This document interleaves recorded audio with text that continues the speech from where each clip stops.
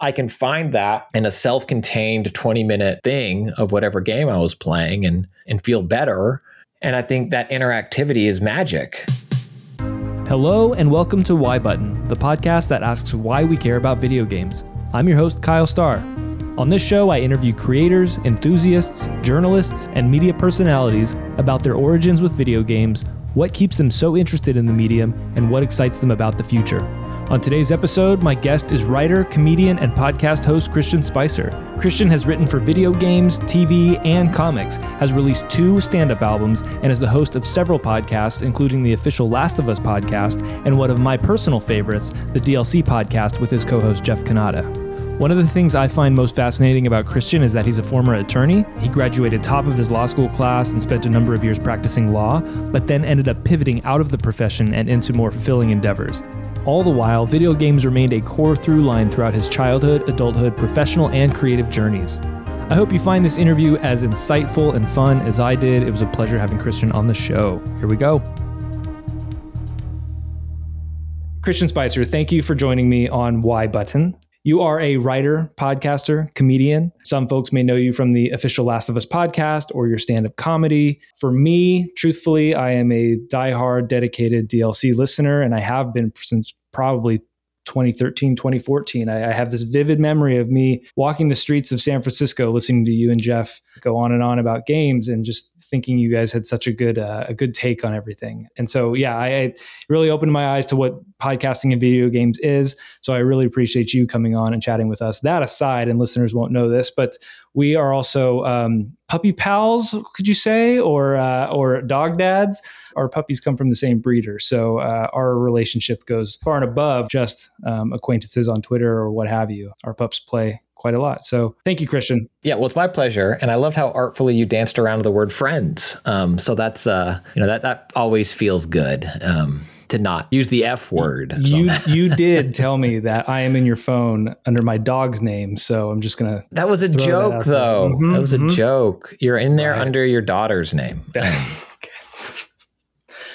So, Why Button? This podcast is it's exploring the question of why do we care about video games? I personally love video games, but I don't play them as often as I would think that I do. If I really take a step back, I play for maybe an hour or 2 a month. There's not a whole lot. That's needless to say. I'm a dad and I've got other responsibilities, but even before that, it's, picking up a controller and playing, it's fun, but it's not as interesting to me as observing the medium and seeing where it goes.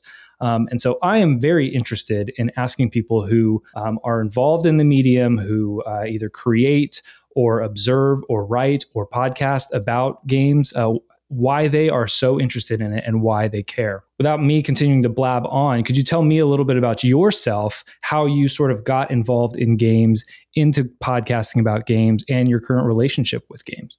Sure. There's a long, rambly version of it, and I'll try to do a little more condensed version. I mean, games have always been a part of my DNA, if you will, for as long as I can remember.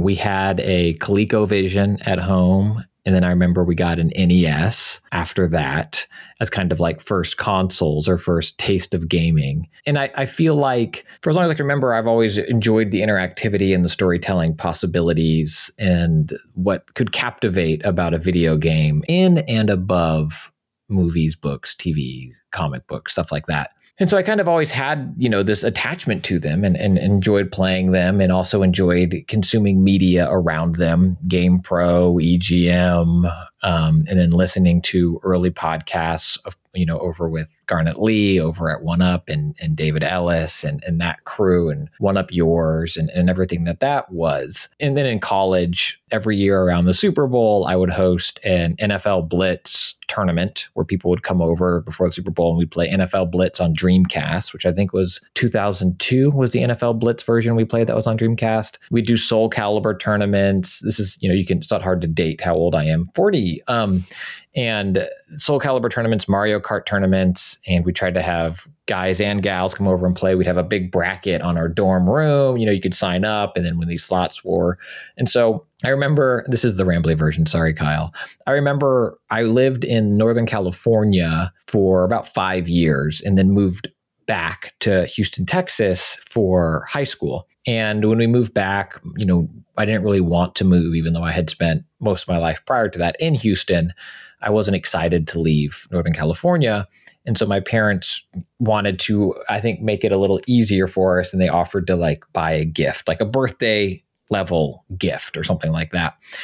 And so I remember thinking what I wanted was a Sega Saturn, which was more expensive than a birthday level gift, but my parents would help me out with it. And I remember thinking that I wanted a Sega Saturn because I was about to start high school. So quote unquote, in my head, this would probably be the last video game console I'd ever own, because I was about to grow up. And then, of course, I remember waking up early before school to sneak in extra Metal Gear Solid time on the PlayStation 1. I remember all-nighters playing GoldenEye with friends. I remember poring over Nintendo Power for Zelda tips and tricks. All of this predates fast, readily available internet. And so they were always a part of me. And then in college, those big tournaments we had.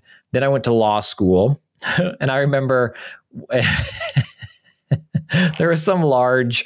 It wasn't a regular class, but I remember there was some large conference or talk or panel that we had in the biggest auditorium in law school. And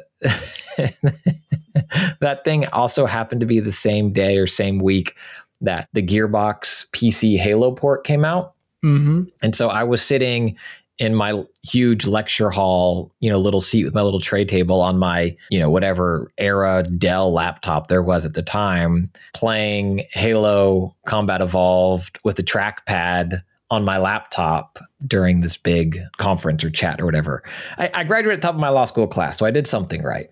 But it was always there. Then I was a lawyer. And, I still loved video games, talked about them with friends, still played them a lot with friends, and still consumed a lot of media around them. And then I kind of transitioned out of being a lawyer, which is another long rambly story, which I'll save because this one has already been too long and rambly. No, this is great. Rambling's good. Love it. And started getting into stand-up comedy and writing. And so as those two were kind of Venn diagramming each other, through fate and coincidence and whatever, another long rambly story, Kyle, I have too many of these. I was on Twitter and ended up being a suggested follow on Twitter. Back before Twitter was Elon's personal PR company that bent to the whim of whatever that egomaniac wanted at the time, it was a fledgling social media thing that you could text to, SMS text to, even if you didn't have a smartphone, which is where the original 120 character limit came from. So you could send it via SMS. And so back in that early state Twitter flow, when you signed up, you would choose what you're interested in, like sports, movies, comedy, or whatever. And there was a brief window there where I was one of the people for comedy. So you'd click I'm interested in comedy, and it'd be David Spade, Adam Sandler, me, Chris Rock, and that was it. And so because of that, my presence online started to become greater, and I was able to interact with people on a level that I had known kind of. But again, early social media, there was a hope and honesty to it, in my opinion. And people were open to connecting with other people and actually chatting with like-minded individuals. If it wasn't for Twitter, we wouldn't be talking right now. So yes. I think everything to it, right? Yes. I mean, I am largely off of all social media now, but I also realize the hypocrite I am because of it. It has given me so much and so many wonderful things. I just don't think it serves that purpose for me anymore. Hopefully it does for other people still, or they find ways. And so through that, I ended up becoming friends with David Ellis, who was at 1UP at the time, I believe. Now he's been working on Halo for a very long time. Awesome guy, incredible journalist and podcaster about video games, and my opinion, an incredible developer. And the work he's done on games over the years also, I think, has been top notch. And he remains a good human being, which I think is also incredibly important. And if I remember correctly, I think how we connected, the very, very first time, we were kind of friends on Twitter and chit-chatting back and forth, but I posted, which I don't think you can find anymore because my tweets kind of auto-delete, or at least they did before Elon killed outside APIs. It was before the 3DS came out, I tweeted something like exclusive leak, here's how the Nintendo 3DS works. and it was a DS, but I forget if I had the top screen or bottom screen. I don't remember if I got the screen accurate, which one is the 3D, but I replaced one of the screens with the Magic Eye sailboat painting from Mallrats. And so it's just one of those things that if you stare at it, it looks blurry, but then you stare at it, it becomes this 3D image in your head. And so I tweeted that out. And again, back when things were innocent, and David, laughed at it, and we started talking more and became friends. And through that friendship, I learned, I became friends with other folks there. Skipping forward, I had met Garnet Lee and John Davidson, who's at IGN now. Garnet is doing awesome things. I think he works at Raw Fury. He worked at Amazon for a while. He was at Shack News for a while. And he's also a good human being, which is awesome as well. And Garnet and David and John and that group brought so much to podcasting and the current still conversation about video games, and I think an intelligent way to talk about them, but it's also still fun and exciting. And so one day I just, when after One Up kind of wrapped or Garnet moved on to Shack News, I was living in San Diego at the time, but I would come up to LA a lot for comedy, whether at the Improv, Laugh Factory, or Comedy Store. And so I just reached out to Garnet on Twitter. I think I said, hey, I know you have a rotating fourth chair a lot of times. I'd love to sit in with you all. I'm going to be up, these dates. Let me know. And I think, again, because of my Twitter presence and the era in which it happened, he reached out again and said, do you talk about game? We kind of chatted back and forth, and he said, that sounds awesome. Let's do it. So I went up there and met that crew in person and sat in on an episode of Weekend Confirmed. And that became a regular thing where I think I was on once a month or once or twice a month. That's where I met Jeff Kanata. And then as that wound down, we spun up DLC and started that kind of as I guess the next spiritual successor of all of that stuff. And DLC, we're on our 10th year, started in our 10th year as of we're sitting here recording this. And so I've been rambling for so long, I forget your exact question, but I think that's kind of how I found where I am. And then through all of that, it's the sad story of knowing people and being in the right place at the right time. Like through that, I had the opportunity, or just in general, I think as my Venn diagrams overlapped and I fully retired from law and did comedy more and focused on writing more, I had the opportunity to write on some great video games. I was featured as an Easter egg in some of my all-time favorite video game franchises. And then through podcasting, I got to do things like the official Last of Us podcast. And, I'm not going to be the person that says I don't have the skill for any of those things. Sure, whatever, fine, ego, blah, blah, blah. But I'm also definitely the person to recognize the privilege and luck I had in terms of the time in which they occurred and the right place, right time of meeting people along the way, and how privilege allowed me to do that, to be able to walk away from a law career and not need that to pay rent because my wife was able to support us, and take internships, and things like that a lot of folks aren't able to do. So I don't want to make light of that or deny that is what largely helped me, or even do stand-up. I wouldn't have been able to pay rent as a stand-up for the level of what my career was, even on the tours I did and some of the international tours. It wasn't Christians buying a car with this. And everything kind of had just fallen into place where I think if you look back, it makes sense. But looking forward, it is a scary, unpaved road. And hopefully you have a 4x4 vehicle that can traverse the rocks and boulders. And that's not to say that everything worked out. I went through what I would consider deep, long interviews with prestigious video game companies that listeners to this have probably heard of, if not more intimately aware of, for some awesome jobs working on some potentially awesome games that didn't happen. So I don't want to sit here and be like, and everything was perfect, I got exactly what I wanted. There were some real heartbreaks along the way. I think you were around for one of them when I got an email that was like, we appreciate 40 hours of interviews, not going to happen. So hopefully I answered your question, and it was a pleasure chatting with you. Goodbye. Yeah, thank you. Thanks for coming to the show. That's it. And that's why you care. No, I mean, you did say a few things in there that prompted me, and I appreciate you, quote unquote, rambling.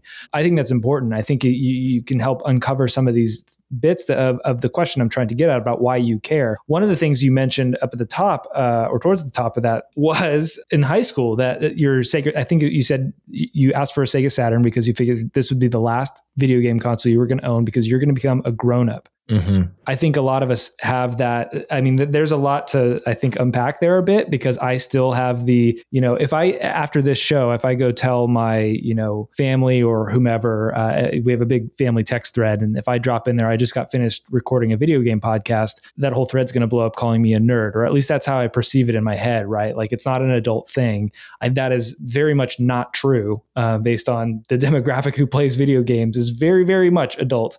And everything before, below that. But there's that, I think our generation has that, had that mindset of like, after high school, it's time to grow up. Like, no more Neverland. It's, and so video games were, this little thing that was ours. It was a medium we grew up with and saw it grow up, as well. And I think we all sort of figured that we were going to have to put that away, because we saw it a little bit as a toy, because I think that's what our parents and other older generations saw it as well.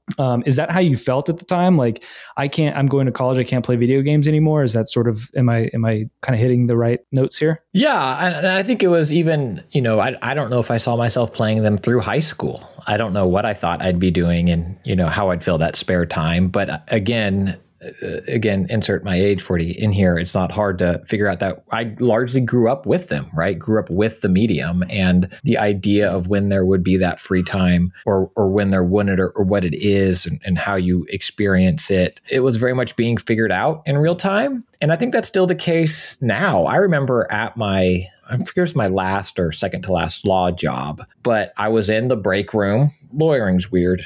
We don't need to get into that, but I had time down, right? I was waiting on a partner to go over something and taking lunch, heaven forbid. And so I was sitting in that break room and I was playing something probably on my DS or 3DS. And I remember being told, like, don't do that. That's not a good look. What if a client came by? Meanwhile, you could sit in there and read any Tom Clancy novel, right? Or any Twilight book even, or whatever it is, right? Pick your trashy, air quote, indulgent popcorn paperback, and no one would bat an eye. But sitting there and play a video game, heaven forbid, that's a bad look. And I think that stigma still exists. I don't know if it's still just that older generation that's around or not, but I do think it's a more awkward conversation. Even now, talking to some other parents or friends, explaining what you do, and like, oh, I critique or write or analyze video games. Oh, so what do you do for a job? Yeah, it's like, and so I think and I don't know if that would be there if you're like, oh, I write for USA Today, or something like that, or even podcasting, right? It's still like, oh yeah, I Serial, and it's like, that was a decade old and there's so many good shows. So yeah I thought there was just a next stage of this is a kid's thing, and I didn't have the foresight then to see it growing up with me. I just thought it would remain this thing that kids played because that's how I played them. And for whatever reason, I didn't think that they'd continue to grow up with me and I would continue to play them. But you did, and you kept playing them in that break room, as an attorney. Like, how did you have that stigma in the back of your mind? Like, maybe, am I going to be the weirdo bringing a 3DS or a DS or whatever that, the console was into the break room? Or were you just have you always been able to kind of put that stigma behind you and say, this is just something I enjoy and I'm going to do it? Well, I think like a lot of them, they're learned. I didn't give it much thought, going into it. I didn't think I was going to be a rule breaker. Like, oh, I'm going to stick it to those old crusty partners. I'm going to play video games in the break room. I thought, I have 20 minutes. How would I like to spend that time? Playing Minish Cap or whatever it was, right? I guess it's a GBA game. And then I learned that was not okay, that was not perceived as acceptable attorney behavior, quote unquote, at that firm. And I think that's kind of how a lot of those things happen, is that you're told, like, you shouldn't be doing that. That's a thing for not serious people. And I think that's a bummer, because I think everything that is viewed that way, not everything, a lot of things that are viewed that way are made by people that make a living making them, and I think are worthwhile pursuits, even if it is just to unwind for a little bit the way anything else might be. So why were you picking up a video game rather than a Tom Clancy novel or a magazine or a newspaper? What was the draw? Why did you want to you get 20 minutes? Why am I grabbing a Game Boy or a DS? I think that is it. There's a lot of ways that question can be answered for me personally, but I think a big part of it is I think video games can represent the best of storytelling. And I mean that even in a game like Tetris, objectively the best game of all time, where the drama of Tetris is competition against yourself, or kind of like playing tennis or going and shooting free throws, and seeing you're not leaving the court until you make 20 free throws in a row or whatever. You're not leaving the tennis court until you get 10 serves right where you want them. And I think video games allow for that level of, it's the interactivity, right? The interactivity, I think, is what makes video games extra, however you want to phrase it. And I think whether or not that is the involvement in the narrative, where I love HBO's The Last of Us. I think it is some of the best television I've ever seen, much less an adaptation of anything. Road to Perdition is an exquisite adaptation of a comic book, so much so that I think most folks don't know it's a comic book. The MCU is incredible. Batman 89, Dark, there's great adaptations. And I think The Last of Us is up there, top tier of them. But I'm also so glad I played that story as a video game, because I think for me, it hit in a way that the show doesn't, in the sense that I'm furthering my character through it. You have that connection. You have that interactivity. The examples I always give, and so I apologize if this is trite at this point, but they're sincere, are the microwave tunnel in Metal Gear Solid 4, where there's a part in the game where your character needs to get to the end of a room, and in that room, radiation is blasting down on them, and your character is being hurt. And the only way you can advance your character is by repeatedly pushing, I think it's X, a button. And you have to push it so fast and so frequent that your thumb is uncomfortable. I mean, it's not anywhere near the level of hurt that someone that being exposed to massive amounts of radiation would feel. But there is this moment of one-to-one connecting you to that character in that moment. And I think that's a great example of video games interactivity. And the other example I always give are horror games like Resident Evil, where when you're watching a scary movie or a scary TV show, you can sit down and be like, Tina, don't open the door. Don't open. Oh, she opened the door. Or, Gary, run away. Oh, why would you do that, you idiot? And then they do it. But in video games, I'm Tina. I have to open the door. The story, the game will literally stop if I don't push forward.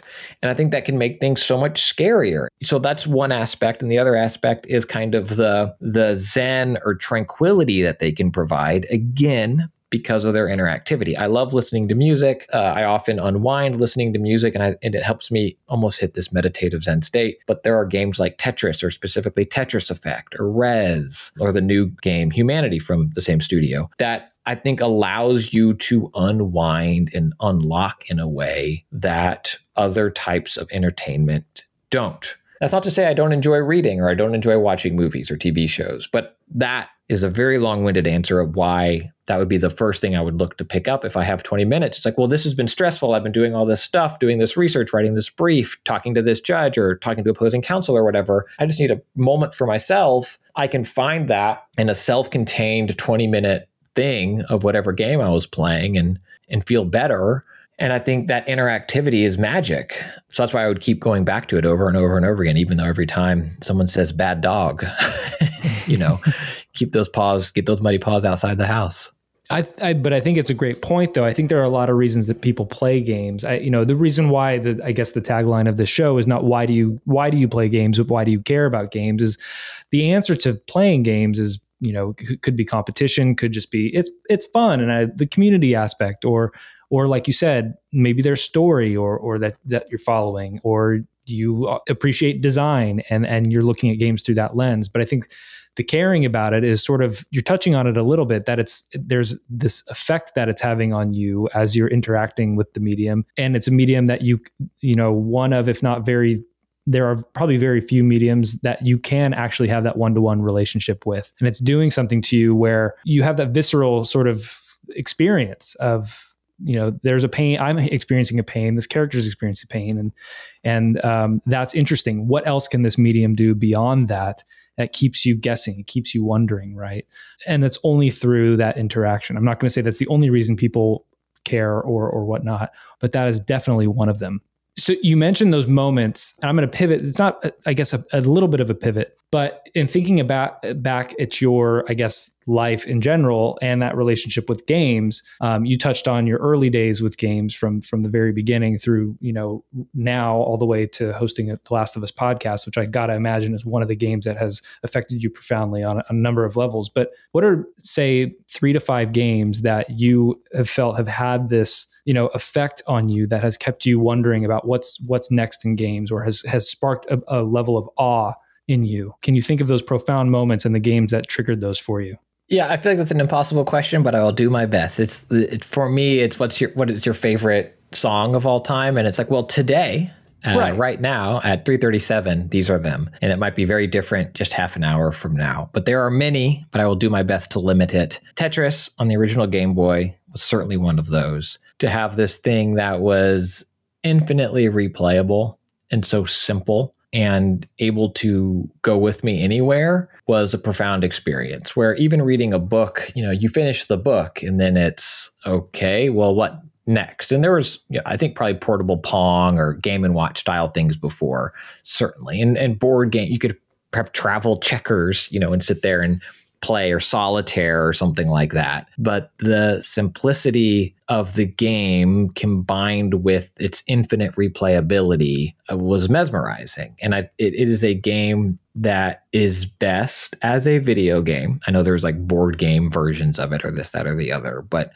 what video games provide make it, in my opinion, the best version of that thing. And then link cabling up against somebody else and that opening the world of like, oh my goodness, there's a whole other level to this was transcendent for me back then. So that was a huge one. That was definitely a huge one. I'll probably do 4. Let's see if I can spread genres out a little bit. Super Mario Brothers 3 was another big one for me, because the jump that it took from 1 and then here in the US 2, what we got as 2, was a very different style of game. And then going back to 3, which felt like this creativity explosion from what 1 was into what 3 allowed, was kind of a wake-up call for me of what these games could continue to grow into. And it's a shame I didn't think then that I would still be playing them, because it was just, it absolutely blew me away in terms of how that expanded on an idea and showed the creativity of the designers and allowed for creativity as a player. That was one of the first games where, again, as an old, like, oh, my cousin's friend's brother found a secret where you can get a warp whistle. And did you read this in Nintendo Power? And you can do this. And it was the first time that I started poking around the edges of a game and trying to find those shortcuts or those hacks or those glitches and how I could have agency over something that was otherwise pre-built. Absolutely blew me away. The Last of Us, of course, I do need to mention, I think as a narrative storytelling game, I played it right after I had had my daughter. My daughter, her nickname when she was young, she has told us that she got older, she does not like it, but was Ellie. So I'm playing it with this main character named Ellie as my daughter is an infant on my lap, who I called Ellie, and having that experience of that and having the agency and the interactivity of that character and the production value that it brought to games, was next level in my opinion, and something that a lot of studios are still chasing to be on par with what Naughty Dog did a decade ago. And so that was a huge one for me. And then this might seem against type, I guess, if folks listen to a lot of DLC, but truly, I don't think we're there yet. But another moment in gaming that kind of blew me away was the very first time I played, maybe the second time, but played VR.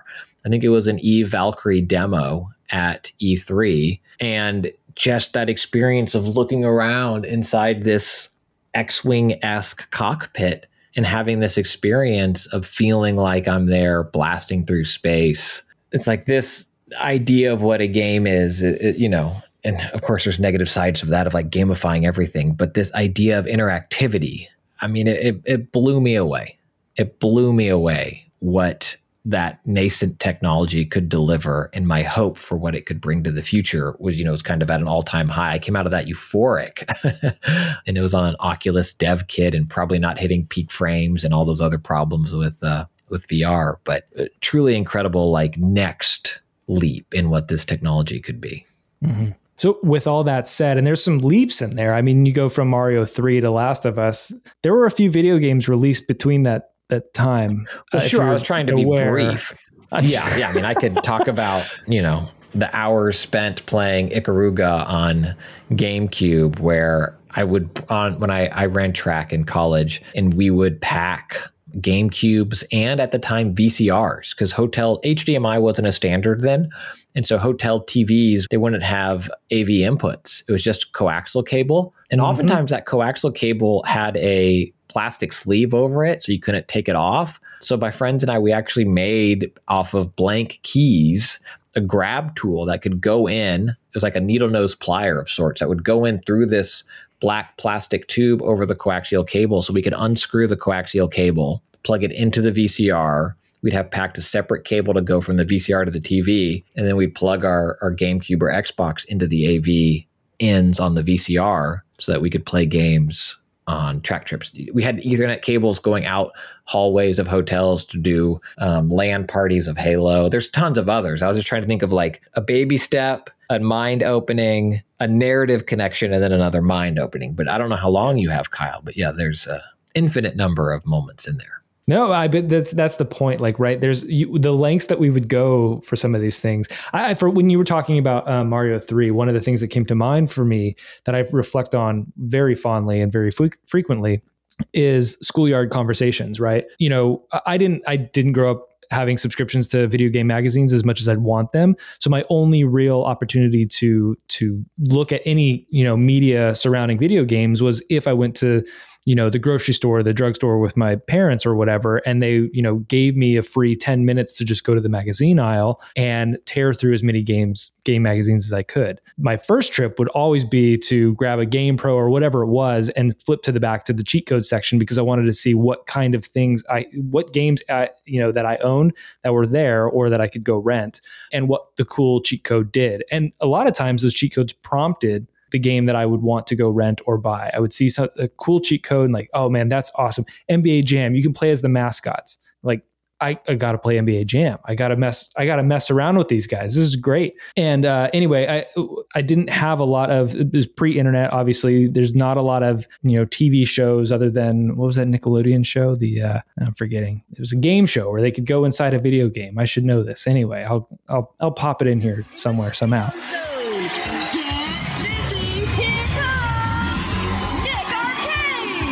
But didn't have access to a lot of this stuff. So the way that video game conversations would transpire, typically for me at least, were on the schoolyard, in elementary school or middle school or what have you, where you would start, just conversing about rumors or, again, cheat codes or Easter eggs, things you unlocked in games. How do you beat this level? All of that sort of stuff. And I think those conversations were formative for the intrigue and the wonder of games. When you start playing Mario 3 and all of a sudden you duck down on the white block for X amount of seconds and you fall behind the entire level, realizing it's sort of a stage play or it's playing on that stage play sort of theme, right? Which now I'm thinking I'm sort of making connections to like Paper Mario and seeing the origins of Paper Mario in that too. But anyways, dropping back behind that, what is effectively a set was just mind-blowing. You can do that in a game. You can break the game, quote unquote, but it's all intended. And then sharing that knowledge with others, it added this layer of not only community, but again, wonder around what is possible in these things. So I thank you for sharing Mario 3, because I'm having now all these like light bulbs going off in my head about my experience with that particular game too. You've touched on this a few times now, but you play a ton of games for DLC. This is a weekly show that you're doing with Jeff and a guest. I don't know how you do it, how you find the time to dedicate to playing games or playing as far as you can in them. Even if that were your full-time gig, it's still a lot, and it asks a lot of you. But with all that said, with all the games that you've been playing and play continuously and constantly, there's two questions here. A, do you ever burn out of it? And then B, the flip side of that, what keeps you excited after playing all of this stuff? Why do you still have this like appetite to continue? I don't know if burnout's the right word. There are certainly games that I feel like I had an obligation to play for review, and I've gotten better about this now. where I would keep slogging through it and I would wish that I was doing something else. There are other better games that I wish I was playing, but I felt obligated, like, well, I'm playing this game for review, so I got to finish it. And that's no longer my approach. If I get to a point where I do not like a game, that will be my review. I'll be honest and upfront and be like, I spent 4 hours with this game and I did not like it. Here's why. And I'll open the door to that it maybe gets better later. There are certainly works that are across fiction or entertainment that are difficult and challenging and uncomfortable at the beginning and then pay that off later. But usually when I don't like a video game, it's not because I find the story or subject matter difficult. I don't enjoy the act of playing it. And so I think that is just as valid a review as any other.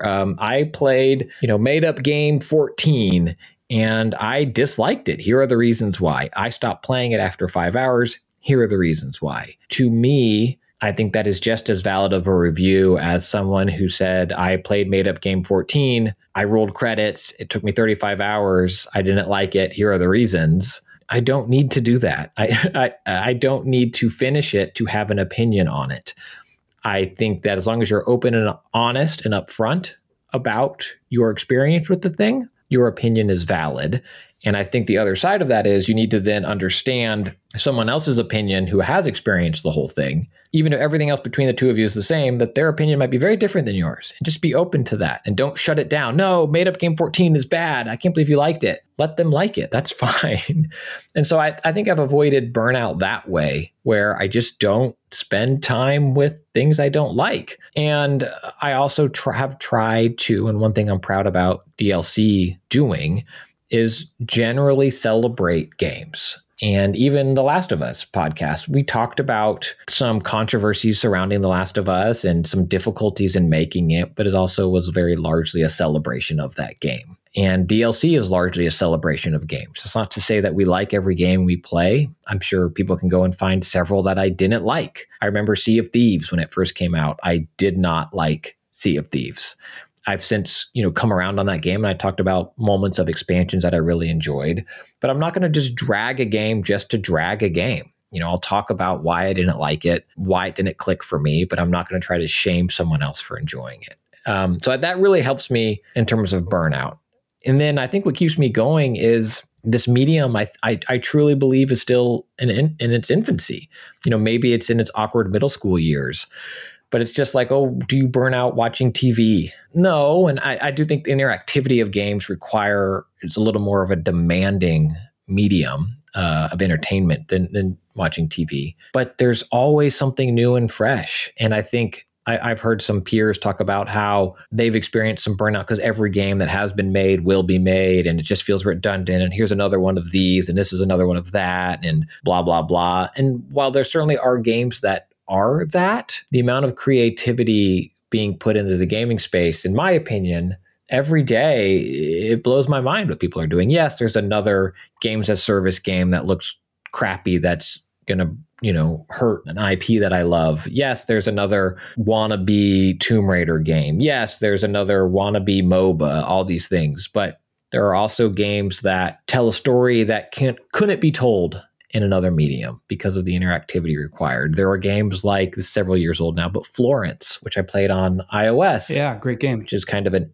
interactive story that I think, again, because of the interactivity. Or last year, as we're recording, this thing is 2022, maybe it's 2021, Before Your Eyes is a game that only exists as this interactive thing where you're blinking is what brings the game forward and tells this story and has you connect with it. And so I think that level of creativity and excitement to see what's next, combined with they keep making things that I like, it makes it easy to stay excited. It's kind of like, why do you keep watching the NFL? It's the same, or MLB. It's the same thing every time. You're not wrong. A baseball game is a baseball game, but did you see, so-and-so pitcher make it through 7 innings did you see so-and-so hit this double in a moment? There's a wonderful story about a player whose name I'm blanking on right now, but they're currently play for the Angels, but at the time played for the Rays during the 2020 World Series. And he hit the game-winning walk-off run for the Rays. I think it was game 4 of the 2020 World Series.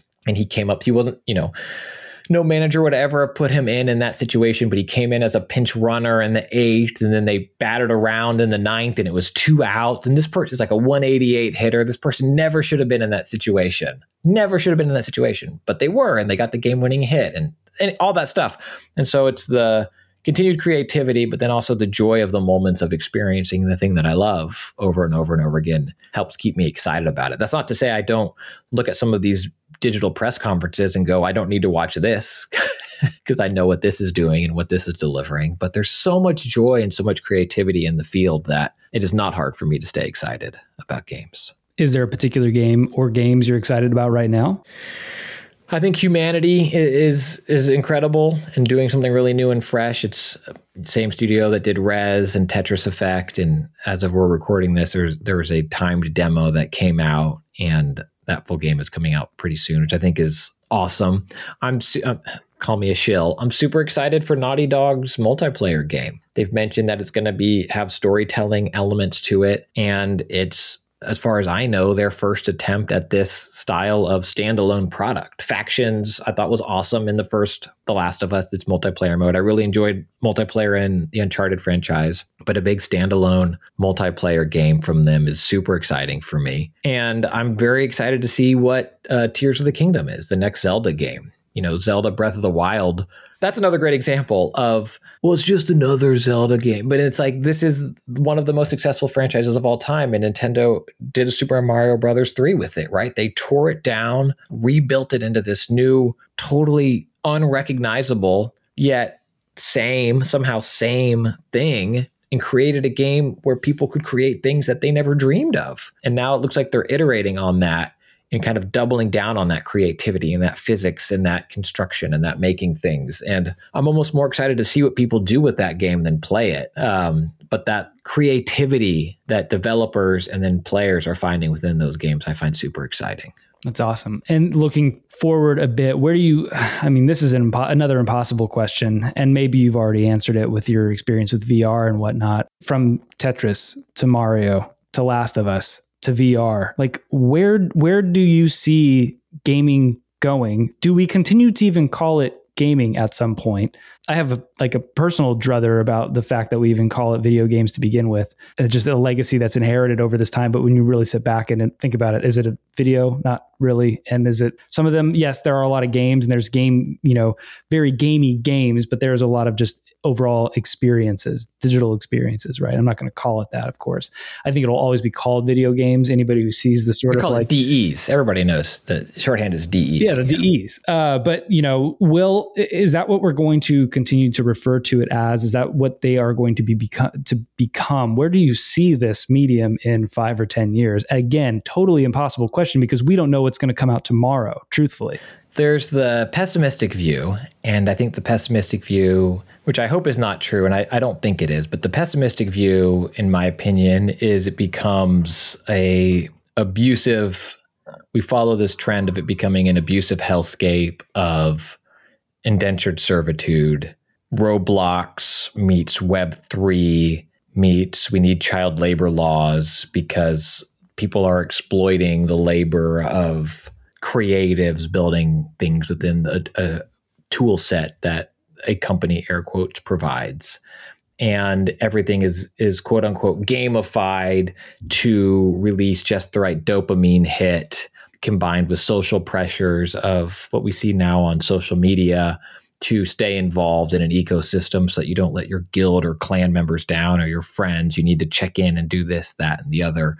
And it becomes something that is negative for our mental health. I think much in the way that social media is for many people now today, but addicted to it because we don't know how to pull ourselves away from it. I think that's the dystopic, sad view of it. I think the hopeful view is that it continues to revolutionize how we communicate with each other, how we experience joy in our downtime, and how we experience story. And I don't think that means that the traditional flat screen video game needs to go away or change. I think, I think we'll have Pac-Man or whatever that version of like very gamey games, I think will continue to be there. And I think we'll have incredible interactive stories, things like Her Story and Immortality and Sam Barlow's games where they're doing things that, again, only exist in this interactive medium in such a fun and exciting way. And I think we'll continue to have that. And I think I think as we look forward, things will continue to expand, and the barriers that I hope are eliminated are access. Gaming is, again, talking about and accepting and acknowledging my privilege that my parents were able to help me buy a Sega Saturn back in the day, which I think was $400 or $500 when it launched, and 19 old person money. And back in the 1900s, as my kids would say, that came out in the 1900s. You're not wrong, but man, it hurts when you say it like that. But I think access and availability and having it anywhere at any time, in much in the way that streaming TV shows are now. Xbox has that with xCloud, GeForce Now, PlayStation has a version of that. But I think we'll continue to see that, to have the best processing power be available to everyone at all times, where the only thing you'll need is a screen and a way to input, whether that's traditional controller, hand tracking, eye tracking, touch screen, whatever it is. And I think certain games might call for different things of those, but I think it truly is that accessibility, allowing more people to play how they want, when they want, wherever they want. And I see that as a beautiful, bright future of making gaming seamless, where I can sit and play 20 minutes in a break room on a device that I have, and then I can come home and pick that up wherever I am or some other way. And I can have that experience the same way here today as someone else could across the world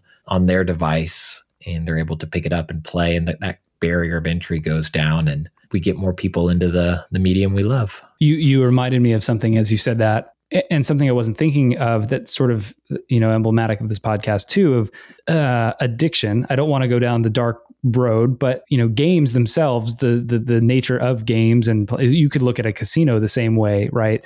There is an addiction to these things. There's an addictiveness to gamifying anything to make it sticky, right? And you either want to beat the level, get the highest score, see what's around the corner, what's happening in the story. Folks can get easily attached to these things. There are truly problems out there, and very problematic practices with addiction and how to keep people playing constantly.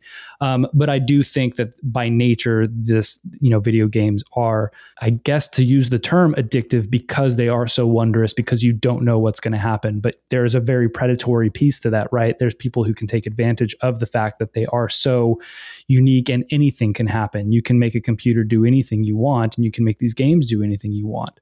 And I think that's, again, just like you're saying, it's a one side of the coin, it's extremely dangerous. On the other side, as long as that's not being exploited, then there's a real beauty to the idea that anything can happen, which makes these things so intriguing and unique, makes people want to keep coming back over and over and over. The fact that there are fears about video game addiction, and always have been really since the medium began in the 70s and 80s, and that's still around, shows that it's not, it's definitely not a niche, medium anymore, or niche art form anymore. It was at one time, but the fact that so many people play these things across the world because they are, joyous but potentially addictive, is a very interesting sort of I guess attribute to to video games in general. And again, is also a reason why I may feel very self-conscious about saying that I am doing a video game podcast, or I play video games, or I'm reading about video games, or I'm watching a documentary about video games. People have sort of a negative connotation because of that side of things, right? It's not only that this was for kids, but there's also this addictive nature to it. But I think that addictive nature, in a lot of cases, kind of rambling and going in circles here, but a lot of that addictive nature is because they are so interesting and there's so much possibility in the space, and it hasn't slowed down since the beginning. Yeah, I think maybe I would use compelling for one side of that instead of addictive, which is just, knitting over words. I think video games can be very compelling, but I think they can be addictive. And I think much in the same way that social media is and can be. I think that we are learning how to manipulate the brain and the dopamine responders in it before we fully understand the ramifications of those actions.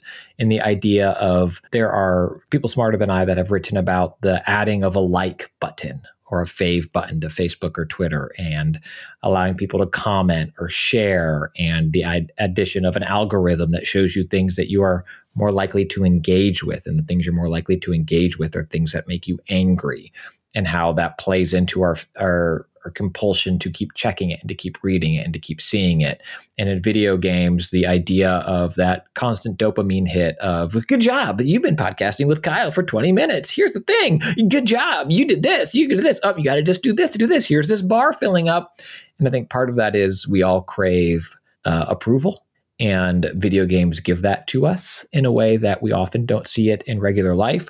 I'll say something that is not an explicit word, but might be a concept you might want to edit out. I think in many ways, human beings are still very stupid animals where all we want is to be accepted and to orgasm. That is all we as people are looking to do. Feel loved and to feel loved. And games give us oftentimes that first type of love, an approval and pats on the back. And society is often a lonely place, and we're not given positive reinforcement. And so I think they have that. And I think there are nefarious actors in the gaming space who are trying to abuse that dopamine release to extract as much money from people as possible. There are bad actors. I'm not trying to be a both sides person here, but there's an excellent podcast, and I think it's a Peacock, Paramount Plus TV show about Dr. Death. There are bad doctors. There are, surprise, bad police officers. There are lots of bad Catholic priests. There are bad Boy Scout leaders. There are bad Girl Scout leaders. There are terrible Olympic gymnastic coaches and doctors. There are definitely bad actors in the gaming space that I think are doing things with malintent and willing to damage people in order to, as a succubus, extract maximum profit from them or engagement or whatever it is. But I don't think video games are bad. I think people are bad and do bad things. And I think it is a new medium for people to exploit, abuse, and hurt people. There are old texts of how the printing press was bad for society. Reading was kept for the intelligentsia. And if anyone could read, you lose control over them. You're not able to be the only person to tell them what is or what was. When movies came out, you're going to rot your brain watching TV all the time. So as these things happen and evolve, turn off that rock and roll. It's, that's not music. That's going to corrupt you. And so I think video games, as I talked about earlier, I think are still in their adolescence in that regard, but they're also growing up in this world of neuroscience, data, and understanding in ways to manipulate human behavior. And so I think we see that across mediums, but it is very much occurring in video games as well. I just don't think it's limited to them. I'm going to focus more on the lights. You put that extremely eloquently, and thank you for that. I think that was a great explanation of the dangers of addiction and exploitation and, just bad people in general. And it's good to remember that with anything, that not everybody has your best interests at heart. On the lighter side of that is sort of the art aspect of it, the creation of it. And this might be toward, us getting towards the end of this conversation. And I think it's a good place to go with your particular experience. Looking at it as an art form, you yourself are a creator. You have written for and continue to write for games as well as other mediums. I'm curious and this is more about the nuts and bolts, the logistics, and how you approach writing for games. But, what has your experience with games writing been? What does that process look like? Do you have to dance? Have you ever been put in a situation where you've had to dance around these sorts of problems per se, or balance between the art and commerce of it all, right? And overall, I guess just the question is what is it like being a games writer? I think the beauty of that is that it can be so vastly different depending on the game or genre that you're writing for. And I think there is a difference in movies and television as well. Are you doing a serialized show? Are you doing a feature? Are you doing a comedy? Are you doing a horror? Of course, there's different genres within those things. And I think we've seen that industry change with the rise of streaming as well, where you're not trying to keep people around through next commercial break. You're trying to keep them around to the next episode so that they'll binge. It's not so much of, I need you to stick around for 3 minutes so I can tell you about this cereal, this coffee, and this toy. I need you to keep paying me $15 a month because you need to see what happens next. So it kind of got referred to as the Netflix ending, where a show would end and you're like, no, I just got good. I need to know what's next. And so while structurally that has changed how a lot of shows are written, the idea of writing for television or TV is still largely, you write on Final Draft and you write the thing, they film the thing, they edit the thing. Sometimes you need to do new lines, that because of edits or whatever, you need some ADR, lines added later, blah, blah, blah. I'm going to need you to come back for this podcast, by the way. We're going to have to redo at least 80% of this. Sounds good. I'll have my friend Nick come in and do all my ADR. Perfect.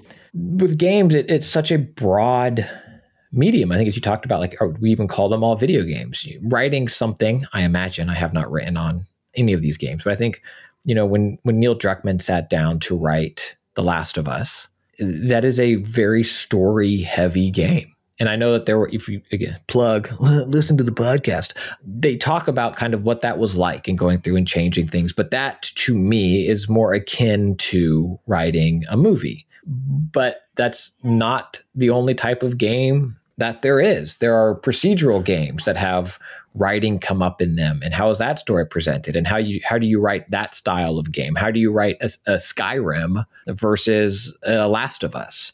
How do you write Mario? Even just a little humorous text bubbles that come up while you're playing Super Mario 3. The princess is in another castle. Someone wrote that, in Super Mario Brothers, the first Super Mario Brothers, versus Celeste, which is a beautiful, also platforming game that tells a very different story. And some of that story is told not just through the writing, but also through the gameplay, the interactivity, the moments of it. So that what's that collaboration like of, okay, we're telling the story about coming out and depression and seeing yourself for the first time. And so you can just have a story that just says, your character has come out. Now go do this platforming level, and what that game would be like. Or the gameplay itself can reflect what that is. There's moments in Celeste where your character literally breathes in the way you interact with them. So I think writing that is a different experience, where I imagine Maddie and the team at Extremely OK Games, I imagine was more of give and take of here's this level, here's this concept, here's this thing we want. And also in retrospect and what she's written about it, a very personal game for Maddie and that time in her life. And then there's RPGs where the main story is going to be the player experience, right? You're this voiceless, nameless, create a character and you go experience this world, but it needs to be a rich tapestry of a thieves guild. And you got to write that whole story that someone can just sit and listen to for an hour. You play through The Witcher 3 or something like that. And what does that look like? And so writing for games, there are so many different ways to go about it that I don't think it's standardized yet in a way. It depends on what type of game you want to be writing for and what the developers making that game are willing to do. A lot of games, in my opinion, still today put writing last. And I think that's unfortunate because I think they can be better if they kind of work together. I worked on a game that will remain unnamed, but as I was writing for it, the company needed to do monetization stuff. And because of that, something that I had planned and, went up all the approvals, down the approvals, all that standard stuff of writing feedback notes, blah, blah, blah, it totally had to be scrapped because a business team came in and took priority. And the story literally had, Empire Strikes Back was missing. It just went A New Hope, Return of the Jedi as a analogy. And they were fine with that. Like, we'd rather do that than not have this money thing happen. That happens in TV also, I think. But I think that the short answer is that there's so many different ways of writing games. And I think if I could give myself advice forever ago, interested in this field, I would study design in addition to writing, traditional, English lit, creative writing, stuff like that, but also narrative design. I'd want to know some actual coding, building worlds and design, spending time on narrative design, which can encompass so many other aspects of the game. Again, even like the gameplay moment. Do I walk into a room briskly, or is the character going to slow down? How do we set the tone? How do we tell the story through gameplay? And then also traditional writing, I think could, as games exist right now, give you the superpowers to hopefully best succeed. Awesome. I don't want to take up any more of your time, as I said, than is necessary. So I'll happily put a button or a bow on this, if you will. I guess maybe one last question is, what are you playing right now? And if there's a game you could recommend to anybody listening? Destiny 2 Lightfall. Not now, but like as we're recording this, like pretty soon after. I can't recommend it to people because that game is, I think, messy to get into still, unfortunately. But I think it tells some of the best story in games if you're able to put up with the onboarding, which is a difficult, hard thing to do. The Last of Us Part 1 on PlayStation 5, it's an incredible remake. If you're watching that HBO show, that is the best version of that game. And then totally different Metroid Prime remastered on Nintendo Switch. Yes. I think Metroid Prime is one of the finest games ever. And it's incredibly interesting version of storytelling too, where there's not a lot of traditional quote unquote narrative. And the remaster that just came out on Nintendo Switch is exquisite. It's the best version of that game and just an absolutely wonderful experience. So I think you can't go wrong with those games. If you want to have a silly fun time, Fortnite remains a silly fun time. On that note, on silly fun times, this has been a silly, I don't know if silly is the right word. It's been a fun time, my friend Christian Spicer. Where can people find you? The best way probably is just for folks to go to my website, christianspicer.com. There's links to things there and stuff like that. I blog occasionally that you can find there. You can also pick up a copy of my graphic novel Consequences there. I have some physical editions left that I am selling. I'm super proud of it. So you can check that out there as well. Again, at christianspicer.com. And then listen to DLC, the video game podcast I do with Jeff, or the official The Last of Us podcast. Check that stuff out. And then I write long form newsletter about video games as well that you can subscribe to for free at tinyletter.com/Christian Spicer. Usually about once a month or so. And really the website's probably the best place. Links for everything else there as well. And I think that should do it. Thank you for doing this. Thank you for coming on the show. Thank you for becoming my friend. And I look forward to our puppy play dates very, very soon. And we will continue to dress alike every time we see each other. Every single time. Glad you got the memo. All right, dude. Thanks a lot. Thank you. Well, there you have it.